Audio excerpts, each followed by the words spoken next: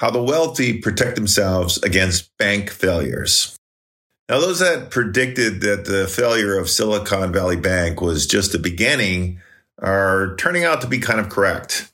The sharp rise in interest rates, plus a few regulatory gaps, coupled with the convenience of online banking, have created a perfect storm for over-leveraged banks in 2023. First Republic Bank became the latest regional bank to fail.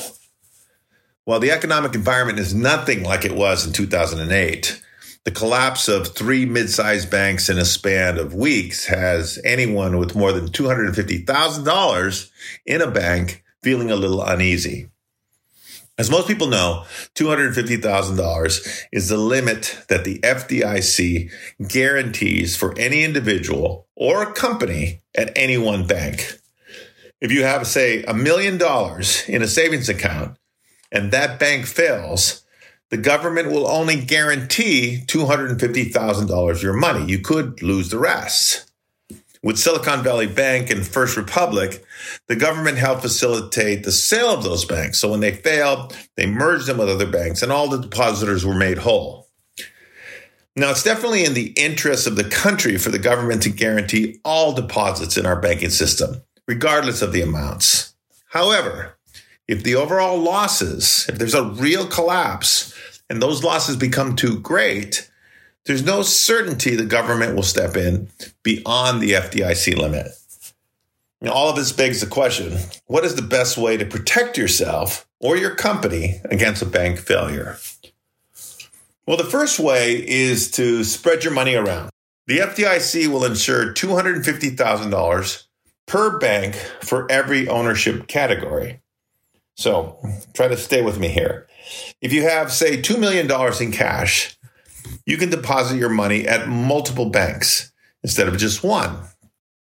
If you have $250,000, for example, in 8 banks, collectively adding up to $2 million, and all 8 of those banks fail, the FDIC will fully insure all of your deposits.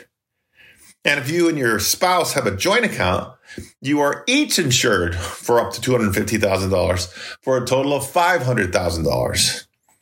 Companies are also insured for $250,000.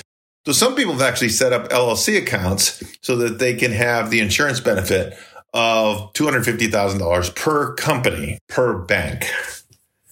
So spreading your money around is just one way to do it. The second way to do it is Treasuries. Invest in Treasuries.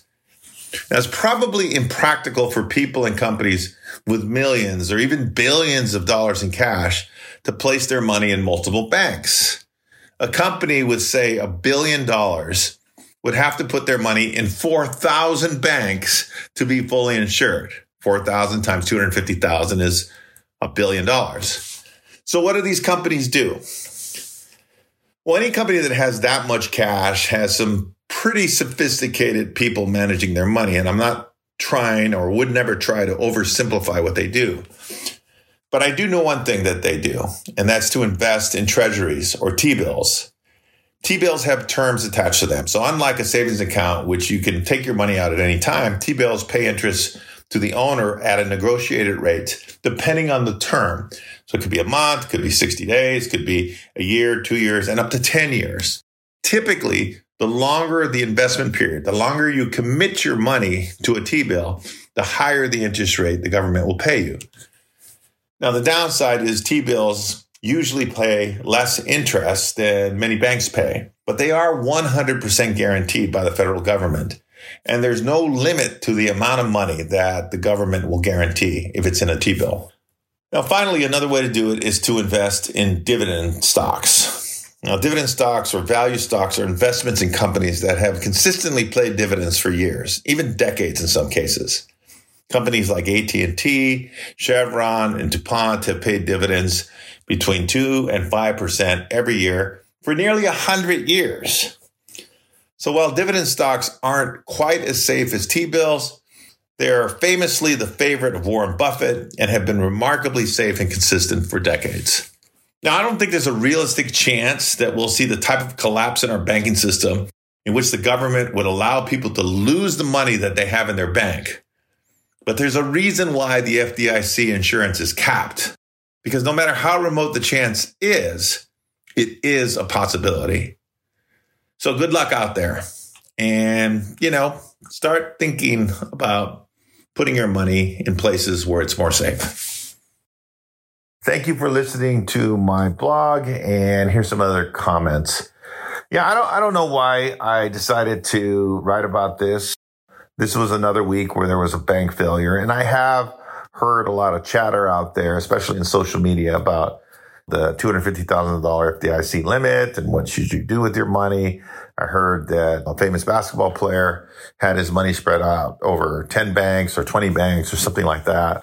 And, I started to think a little bit about what other people are doing. Now, I heard the thing about Treasuries a long time ago, and it was actually a hedge fund manager who said that he holds very little money in cash, and hedge funds typically do need a lot of cash because they make big acquisitions with that money. And he invested directly in short-term Treasury bonds because they're 100% guaranteed by the federal government. And you can roll them over every month or every 3 months or every, year if you need to. You can buy Treasuries directly from the government online. So you can use a broker if you have one, or you can do it yourself. So I thought that was pretty interesting. It's impractical for companies, especially, to put their money in, a bunch of different enterprises. If you got payroll, say, for example, you're a pretty large company and you pay, hundreds of thousands, if not millions of dollars worth of payroll every 2 weeks. How are you going to do that if you don't put your money in, or concentrate it in a handful of accounts? So there's ways to do it. It's important, I guess, right now that you investigate it a little bit. But I wouldn't worry too much. I don't expect that our banking system is going to collapse anytime soon. But it's important to put a moat around yourself and for the benefit of your family. I just want to put some ideas out there. So thank you. Have a great weekend.